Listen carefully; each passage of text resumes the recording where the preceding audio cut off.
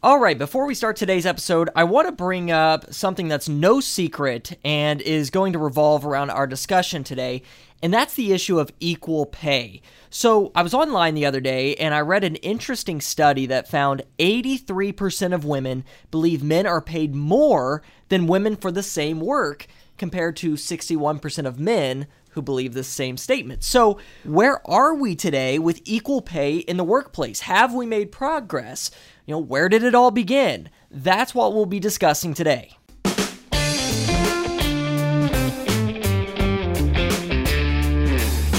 Well, it's time for episode 35 of the ROI Podcast, presented by the Kelley School of Business on the IUPUI campus here in downtown Indianapolis. Of course, I'm one of your hosts, Shane Simmons, and I've got my friend Phil Powell, who's the Associate Dean of Academic Programs at the Kelley School, sitting beside me, co-piloting the podcast. How are you doing today? Hey, Shane. I'm really excited to talk about this very important and timely topic. Yeah, as our listeners heard in the opening of the show, we're talking about something that's hard to believe we're still having this conversation in 2018, right? And, it comes down to pay equality. And Phil, as dean to a business school, as a scholar, and just as a person in general, when people are paid unequally for the same work, doesn't that hurt our economy in the grand scheme of things? Absolutely. If you have person A and person B, and they're doing the same work, and they have similar experience, and they're just as good at the outcomes, but one is paid less than the other, it makes no sense. That just creates a sense of jealousy and doesn't help your culture. And it's hard to believe we're still having this conversation today. It's more relevant today, Shane, than it was 50 years ago, than it was 100 years ago. And you're about to hear from Clinical Associate Professor of Marketing at the Kelley School, Kim Saxton, who's a mentor to many women professionals and works with a lot of women on these issues. And I don't know if the MeToo initiative is giving rise to this, but it's something, first, people need safe working conditions. But in addition, they ought to be, the same people ought to be paid the same for the same work, irrespective of gender or race. And so we know it's an issue. And so if I were talking to a man, the first thing I would say is just own up that it exists. So there's still some people who are debating whether, in fact, this gap exists. And study after study done as rigorously as possible, controlling for all different kinds of factors, does show that there is a gap, right? And so we need to recognize that it's there, first of all, and we need to think about, well, why has it gotten there?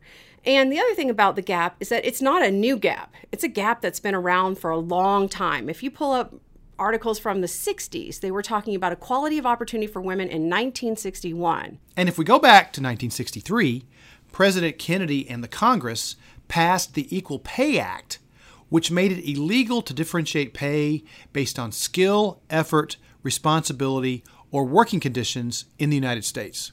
I must say I am a strong believer in equal pay for equal work. And yet, we still have a big pay gap. How does that happen? Well, there are systematic differences that are occurring that are difficult to control for. First of all, one of the ways that pay does get differentiated is based on experience. Remember, I said skill, effort, responsibility, working conditions. Experience is a valid reason to differentiate pay. Women tend to take time out of the workforce, so therefore they tend to have less experience. So that's one thing that people can justify is I should pay him more because he's been at this longer. And the second thing is that women tend not to negotiate for their pay, while men do. So women don't ask that question. I mean, personally, with a group of women that I mentor, I encourage every one of them who's changing jobs to ask for something. It's really shocking to me that many of them will say, oh, I love this offer. It's exactly what I wanted. I said, now pretend you're a man. What would you want? And 100% of them have gotten more than they were asking for at the start. So that tells me that companies are used to people negotiating. And if women aren't negotiating, it must be the men who are. Right? But some companies are trying to take steps to fix this. But before we get into what some companies are doing to combat this issue of gender pay equality, there are still the behaviors that some would argue are involuntarily embedded within us, even if we don't think or even realize that we have a bias. Yeah, that's really interesting. And something that Kim said that I didn't realize, and that plays into this whole conversation, is that when men and women are judged on their performance, both men and women will evaluate the same performance from a man as better than the performance from a woman. Both men and women do this. And so when you have pay being based on performance, you can see how this causes an unfair reality for women. You know, Shane, you're right. And I want to note, this is so pervasive, like you said, that you have women downscoring other women. And not only do we see this in the workplace, but we see this in controlled experiments that informs research on the topic. And so Kim explains how some of these experiments worked to give us better insight on this question. Some of it was like looking at objective performance, right? So maybe you would look at a group of people and say, like, subjectively, how do I evaluate their performance? And then we might look at some objective criteria, like time it took, number of errors, those kinds of things. And there's been some research where they had violin players play a violin piece. And when the audience could see what the gender was, they rated the men more highly. And when they couldn't see what the gender was, they rated them equally. Occasionally, some studies have actually found the women's performance was better. Harvard actually sets this test up in the classroom in the instruction of a case. You know, Harvard uses the case method. And so they introduce a case to the class, and Kim describes a very interesting story about how this case is taught that leads to eye-opening results. Yeah, so this was an interesting case that they did where they took the profile of a really good networker, someone who created connections out in Silicon Valley, an actual real person, and had jobs that kind of moved towards creating these connections at technology firms and venture capital firms.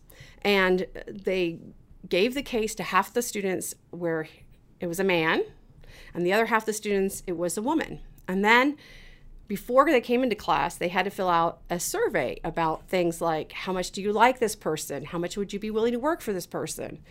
And when the group of people who had the person as a woman was always significantly rated lower than the man.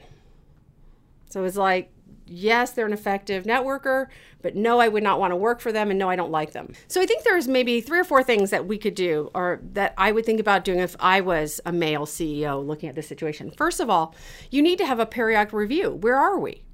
So let's lay everything out by skill, effort, responsibility, and working conditions, and let's just see, are we paying people equally? Salesforce did this in 2016, and they did in 2017, and each year they had to adjust pay by $3 million. Women were being underpaid. Now, I would say on an annual basis, $3 million out of $11 billion is probably not a bad investment, but it repeated the next year. So they, even in 1 year, they had seen it creep back in. So you have to have periodic inspection of it. That's the first thing. The second thing is, I think sometimes we make assumptions about what people are interested and willing to do. So maybe there's an overseas assignment, and you look around and say, who should we give this overseas assignment to? And you think, she's a woman and she's got kids. She's not going to be able to travel. Well, why are you making that choice for her? Instead of making assumptions about who would be interested in what, open the playing field. Give everybody a chance at all the promotions. Let them self-select if they want that kind of responsibility or that work life. So I think being mindful that you are eliminating people is important. The third thing, I think, is you have to actually ask yourself who's not at the table. Right? So the easiest thing is that we tend to support people who are like us. So white men tend to support white men, white women tend to support white women. But ask yourself, do I have a diverse team? Who's not been invited? Find those people. It's not that those people don't exist, it's that they don't occur to you to invite them. And every time I step back and ask that question, I find somebody who I'm like, wow, that person is a great asset. I wish I had thought about that. Because those are little promotions that'll add up to bigger promotions. And lastly, and the last thing is, and back to that periodic thing, is that we know that the wisdom is that people respect what you inspect.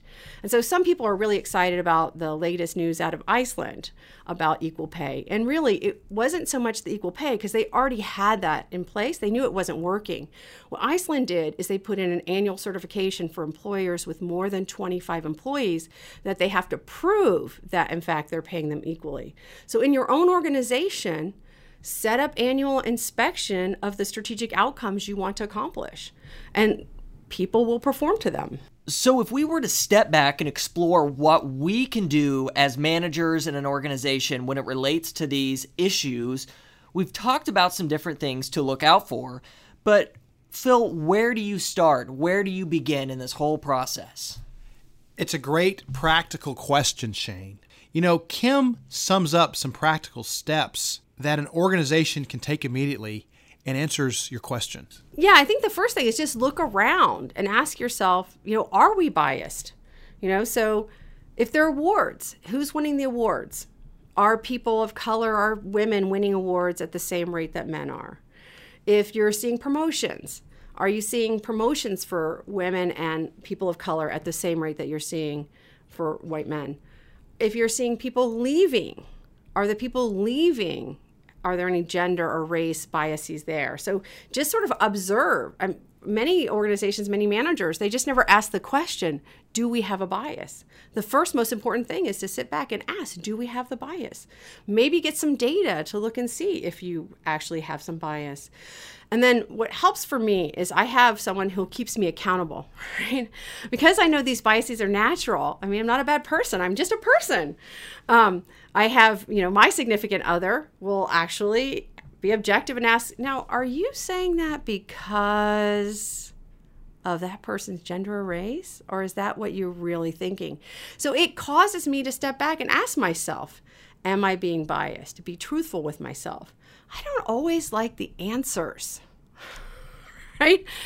But I like that the question got asked. So this has been a very important discussion.